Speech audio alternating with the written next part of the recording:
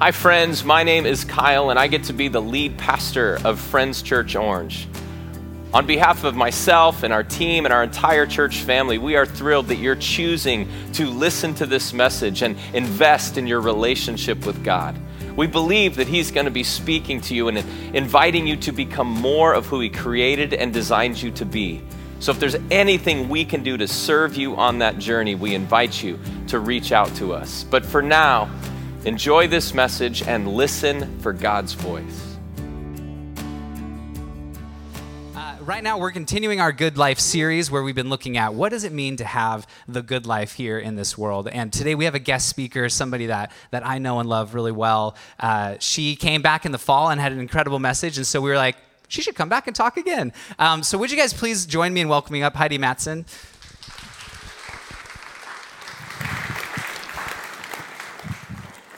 Good morning, Friends Church Orange. How you doing? Good. I'm glad to be here with you today and to get to be part of your series in 1 Peter on the good life. And we've defined the good life as life with God. That is the good life, right? No matter what. And if you've been paying attention or reading 1 Peter on your own, you might have noticed something. And that is that there's a certain theme that shows up in all 5 chapters of the book of Peter, of 1 Peter.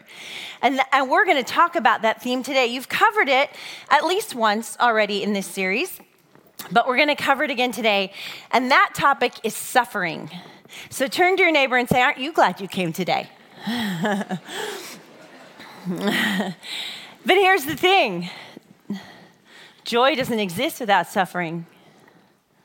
Hope doesn't exist without despair. And love doesn't exist without grief. And so there's going to be good things for us in the midst of this topic on suffering. As I was thinking of you all this week and praying for you and praying through the sermon, I thought there's probably 3 groups of people here today.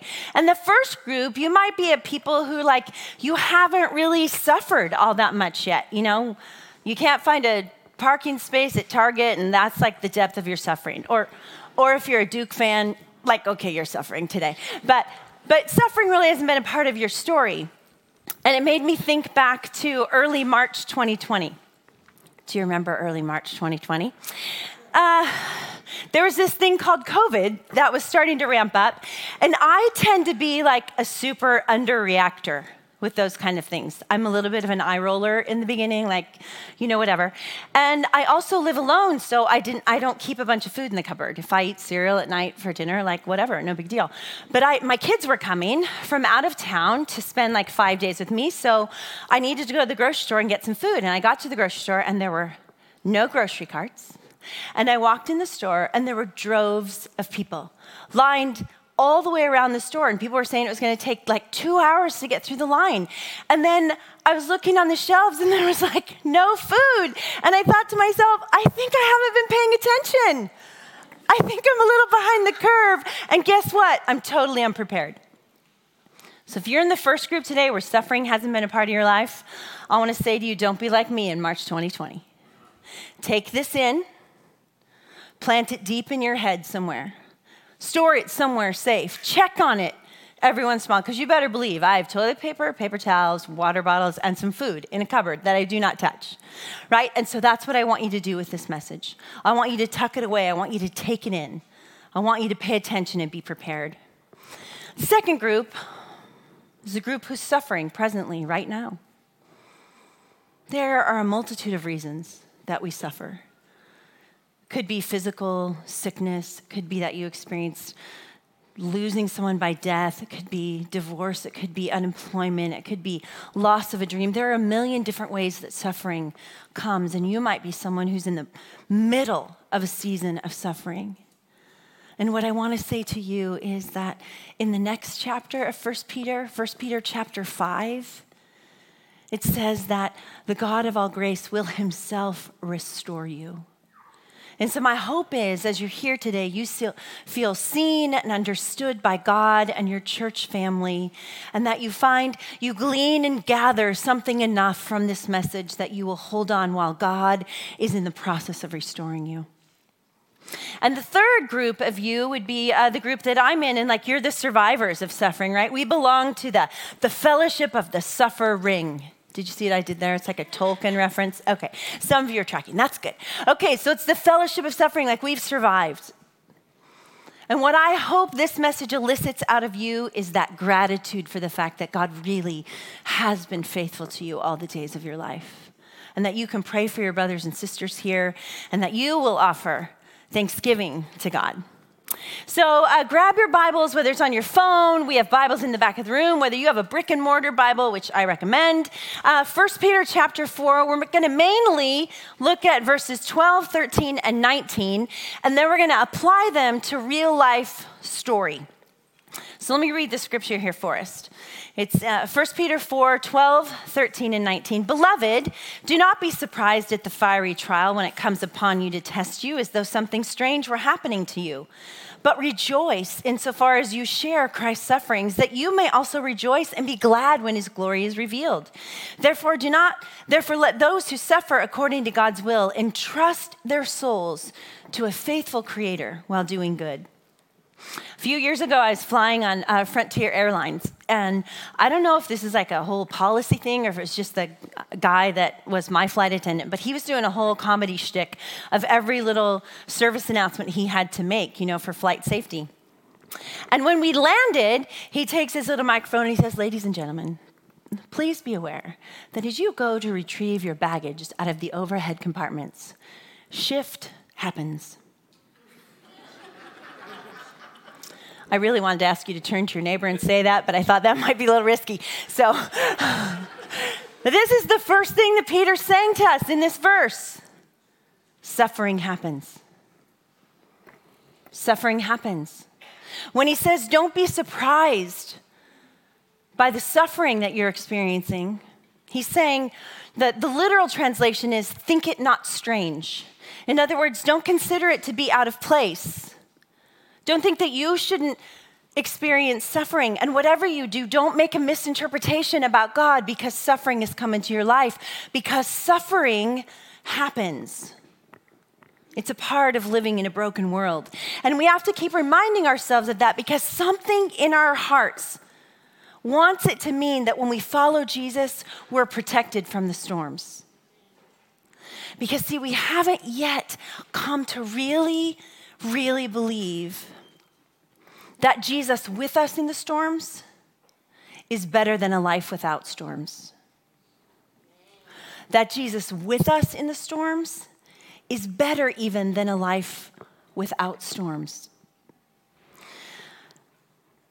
And in Peter and the rest of the scriptures, he's saying, look, being a Christian doesn't protect you from suffering. And in fact, suffering has a role to play in your journey of faith. There's a story in the Gospel of John, chapter 11, that the Lord really used in my life for my own healing and restoration. And so I'm going to tell you their story today and weave it in with a little bit of my story, so you're going to need to keep up, okay? All right. The story in John 11 is about three siblings. Their names are Mary, Martha, and Lazarus, two sisters and a brother. And they were Jesus' closest friends. It says so in the scripture. And it even goes so far out of the way to just say a specific statement. Jesus loved them. These people were tight with Jesus. They had experienced a lot of really significant things together in life. And when we jump into their story in chapter 11, Lazarus, the brother, has become very sick. In fact, it says in the Bible he was sick unto death, meaning he was dying. That's how sick he was. And so Mary and Martha send for Jesus. But the plot thickens when Jesus doesn't come right away. And Mary and Martha were confused and hurt. You see, like us, they had this hidden expectation in their heart that because they were Jesus' dearest friends and because he loved them, he would protect Lazarus from death. And so when Jesus didn't come, they were surprised, like Peter said. It seemed out of place. And they didn't know what to make of it. And when at last Jesus did come, Lazarus was already dead. And both of these sisters, they were not together when Jesus finally arrived at their house, so they each greeted him separately. But they both said the same exact thing when Jesus got there. Both Mary and Martha, in their encounter with Jesus, said, "Lord, where were you? I mean, if you had been here, my brother would not have died. Where were you, Lord?" Mary and Martha were surprised at their suffering, and they were disappointed that Jesus did not act in the way that they expected or wanted him to. Boy, do I relate to that. Anybody? Anybody relate to that? You see, my journal is full of entries of things like that, things that say, you know what, God, you could have done something differently. You're the God of the universe. And yet this is what you allowed. You confused me, you hurt me, but you're my only hope. So where does that leave me exactly? Right? For me, it started on a beautiful April day, not a cloudy, foggy one like this. It was the kind of April day where you have bright blue sky and puffy white clouds and bright sunshine and crisp air, and you think, this is why I pay high property taxes to live in Southern California. Our days like this, right? And I was heading to the party store with one of my best friends because we were planning a big old Sweet 16 bash for our two daughters who were best friends. And while we were at the party store, I got a phone call. And the phone call said, your husband collapsed at work. And he's at this hospital. And that's all I knew. So we left our cart in the middle of the aisle and we jumped in the car to drive to the hospital. We arrived at the hospital and we waited for what seemed like forever. Until finally a doctor came out and said exactly what you hear on those medical shows. I'm sorry, Mrs. Matson. We did everything we could, but we were unable to save your husband. And what I remember next was hearing this terrible sound, this awful kind of wailing, and I didn't even realize it was me until my nephew caught me because I was falling to the ground. And then I thought, how do I tell my girls? You see, we had 3 daughters, and my daughters were 10, 13, and 16. What words do you use exactly to tell 3 girls that their daddy is gone? 3 weeks later, I would stand at a graveside with my youngest 10-year-old tucked right in front of me and my other 2 daughters on either side of me, my arms around them, staring at a hole in the ground and thinking, I gotta be brave. I have to lead this family. I have to tell these girls it's gonna be okay. When inside all I could think was, how am I gonna do this? The sorrow and the grief, they outweigh everything. Sorrow outweighs my courage. The grief outweighs my resources. The trauma outweighs my faith. How am I going to do this? And it was the beginning of my journey through the valley of the shadow of death and understanding the relationship between suffering and faith. So you see, I understand Mary and Martha's confusion. And I understand what Peter means when he says, listen, suffering happens. Don't misinterpret God because of it. I don't think Peter or any of the writers of the Bible, however, are saying, suffering happens, so get over it. Life is hard, stop whining. Come on, buck up. In fact, earlier in the book of Peter, Peter says, as Christians, we grieve and we rejoice. We do both of those things fully. We grieve and rejoice because they coexist, just like love and grief, doubt and faith, sorrow and joy. Life is hard and painful, and Jesus knows that personally and firsthand, and he responds to Mary and Martha out of that place. He doesn't rebuke them. He doesn't tell them to buck up. Mary, when she comes to Jesus, when he finally arrives at the house and she comes to Jesus, she's so overwhelmed with her confusion and her grief and her disappointment that she just throws herself at the feet of Jesus and says, Lord, where were you? And then you know what the scripture says? It says that when Jesus saw her weeping, he was deeply moved in his spirit and greatly troubled. Jesus was moved by her grief. That gets me every time. Because Jesus wasn't surprised, but he was moved. And if Jesus was moved by her grief, then guess what? He's moved by yours. And he's moved by mine. Suffering happens. Peter tells us so. But he also tells us that it never happens purposelessly. It never happens separate from God's love. It never happens from God being moved. But suffering does have its place in our journey of faith because our suffering has a purpose.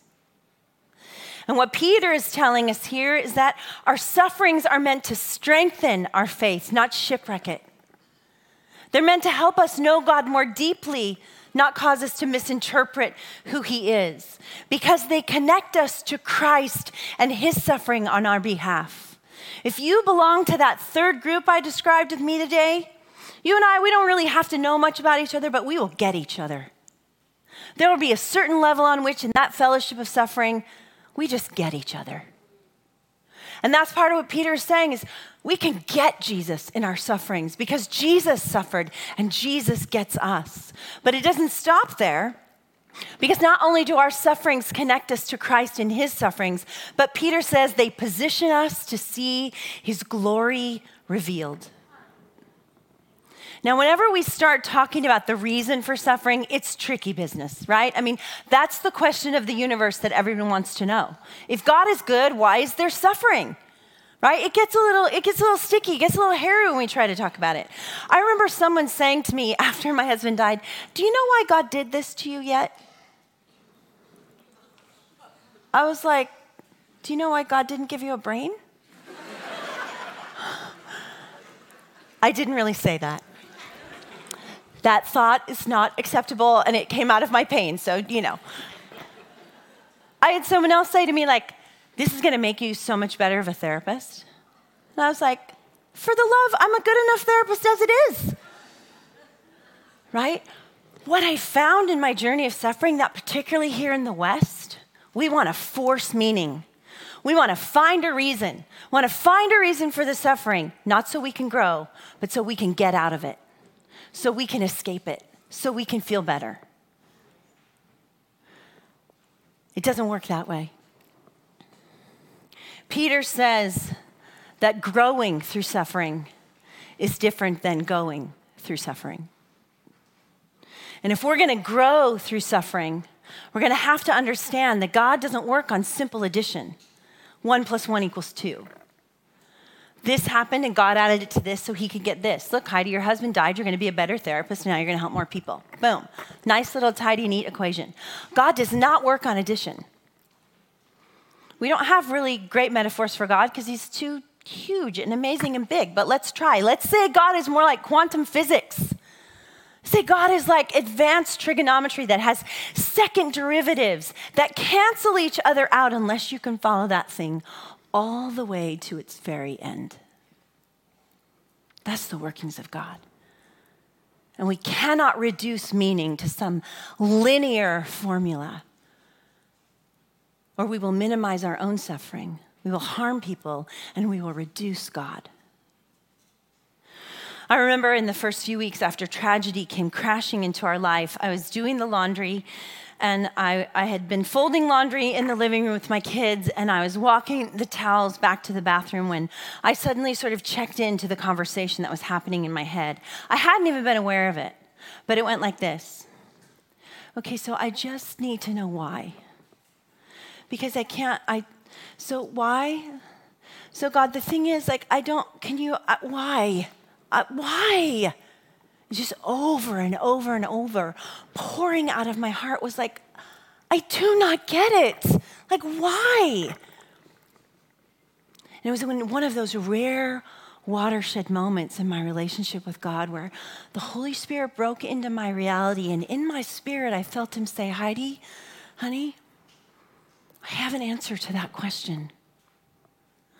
But you're going to need the perspective of heaven to understand it. So for now, will you trust me? And I was like, I don't know. I want to, but you're going to have to help me. Listen, we're not always going to be able to understand the reason for our specific suffering. And when we try to force that, we do harm. But the Bible and the life of Christ is very clear about something we can know with certainty. And that is that our suffering is never wasted. And that God is using our suffering for good because our suffering connects us to the glory of God. That's what Peter is saying. Not only connects you to the suffering of Christ, but it connects you to the glory of God. And it's the very same thing Jesus says to Martha. When she comes out to greet him and she says, if you would have been here, Lord, he's not only moved by her sorrow, but he asks her to have faith. In John 11:40, it says, Martha, did I not tell you if you would persist in believing, you would see the glory of God? Now, here's the thing about the glory of God. God's glory is always connected to our good. God's glory is always connected to our good. The thing is, God's glory is this massive concept, and sometimes we don't understand it, and it is too much for us to unpack here this morning. But what I want you to know is it's not this ethereal, esoteric idea up there of God just being enthroned in light, and somehow it's about God's ego that we have to keep telling him how great he is. The glory of God encompasses, whenever the Bible talks about the glory of God, it's talking about that the glory of God contains all of the beauty of God's goodness in its supreme form. And it also contains the substantive nature of his power, his supreme goodness and his substantive power. That's what the glory of God is talking about. And that's why the revelation of the glory of God in our lives is our deepest need. It's what we need to be fully alive to God in order to see him for who he is. And it's how we will know when we are in desperate pain, when we feel ravaged by the suffering in our lives, that God is working somehow good things in all of it. Because the glory of God is our good. My friends, grief and growing through suffering, whatever your suffering is, it's work. It takes work. But God will be faithful to reveal himself to us. It was in my season of intense suffering that my belief became faith. You see, I knew what I believed, and I believed it deeply, and I meant it. And I could tell you all the scripture verses. I'd even orchestrated my life around it. But when all the lights went out in my life and I was standing in utter darkness and despair, when all the circumstances were screaming at me, this is not going to be okay, it's never going to be okay, that's when Jesus came in and transformed my knowing to my knowing, to faith, which is the substance of things hoped for, even though they are not seen. And he did so by revealing himself to me, not despite my suffering, but in the very midst of my suffering. Now, don't get me wrong, when we talk about things in retrospect, right? Because this happened a while ago. When we talk about things in retrospect, it can seem all neat and tidy. Remember, we're not doing addition here.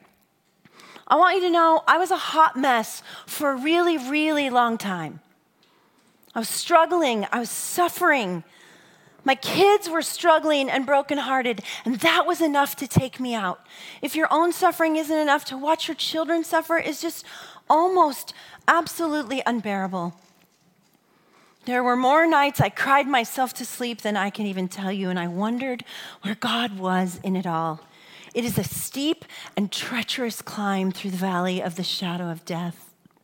And so, like Mary and Martha, I had to work through my disappointment with God.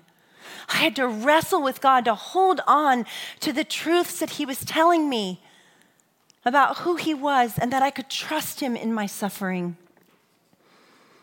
But I do want you to know, he does restore. He has faithfully restored my heart. He didn't just restore my faith, he expanded and deepened my faith. I should be more afraid today than I used to be, and I am less afraid. Because God continued to reveal himself to me. And knowing God more deeply, that's the deepest need of our hearts. It is a far deeper need than our need to not suffer. It is a far deeper need than our need to not suffer. And so Mary and Martha have to come to learn the very same thing, right? When Martha is talking to Jesus and he's comforting her, he also calls her to faith, right?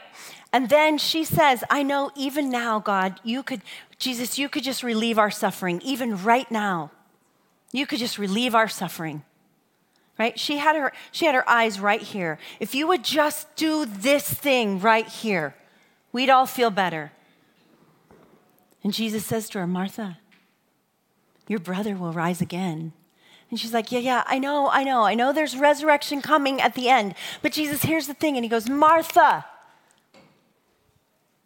resurrection isn't a belief that's distant out there for someday. Resurrection is right here because Martha, I don't just do resurrection. I am the resurrection. I am the resurrection, Martha. It was a revelation that would change everything for her. It's a revelation that changes everything for us. It's a revelation that changes the world history for all time, because here's the thing, the glory of God brings dead things back to life. And you might be here this morning in need of resurrection, because you might have dead things in your life. You might have parts of your heart that are dead. You might have a relationship that's dead. You might be filling your life with a multitude of dead things and you're just eating the dust of ashes. If you're in need of resurrection this morning, I want you to know that Jesus is saying the very same thing to you that he said to Martha. I don't just do resurrection. I am the resurrection. Therefore, you can trust me. And that's where Peter leads us to. He says we can entrust our souls to our faithful Creator. Yes, suffering happens to all of us, and it's devastating. We won't always know the specific reasons, but we will know that God is working it in his plan for good because he's a God who can be trusted. When Jesus first comes onto the scene with Mary and Martha and they're weeping and he's weeping with them, the verb that's used there is like raw, unedited sorrow. It's the same kind of cry that came out of me when I was told my husband was gone. Just that, wailing kind of cry. And then when Jesus says, where have you laid him? Where have you put Lazarus? And they're walking him to the tomb. That's where we find that famous verse that we all memorized in Sunday school so we could get a candy that says Jesus wept, right? And that verb means there are just silent tears of lament streaming down Jesus' face. But then when Jesus is standing in front of Lazarus' tomb, something altogether different happens. And it says, Jesus is again deeply moved. But that verb, deeply moved, it's a verb that has layers to it. And one of the primary layers is fury.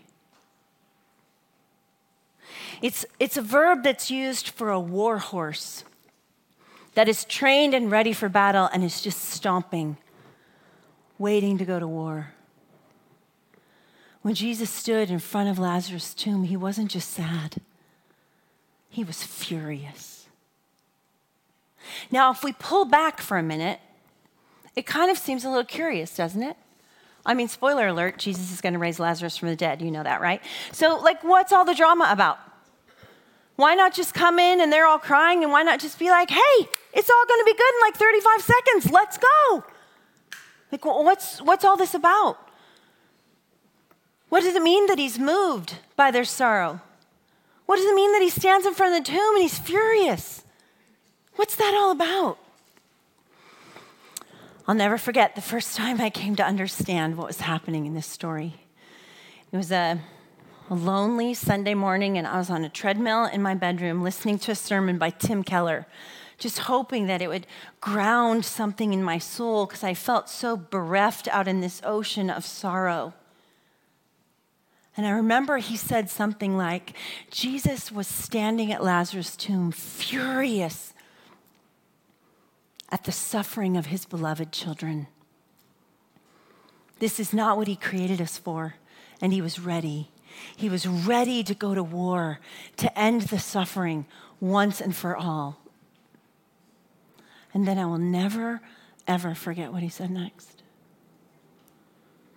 He said, and when Jesus stood at Lazarus' tomb, he wasn't just weeping and furious for Mary and Martha and Lazarus,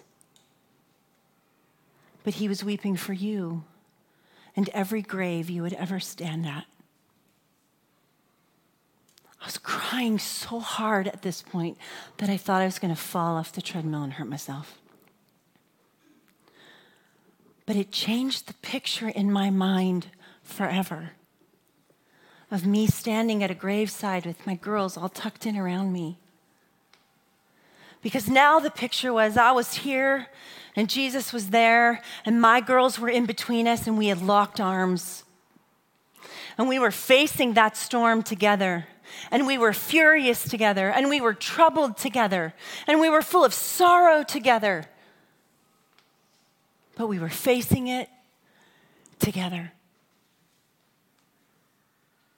Because that's why we can trust God. That's the kind of God he is. There's a quote that says, which is more incredible, a man who raises the dead or a God who weeps? And Jesus is both.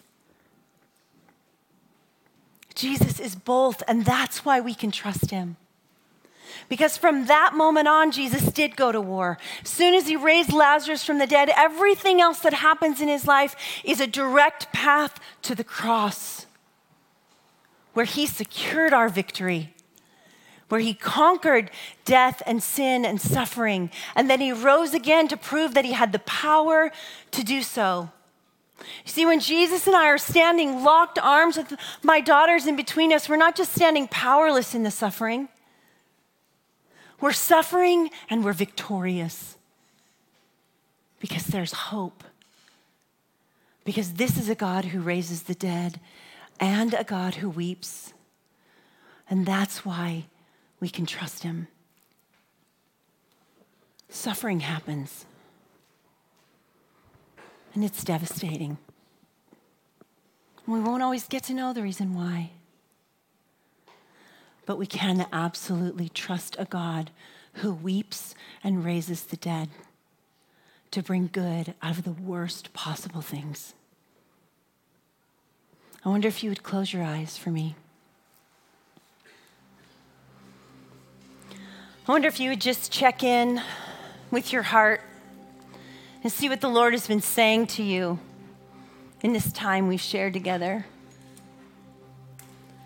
No matter which group you're in, I believe the Lord had something for you.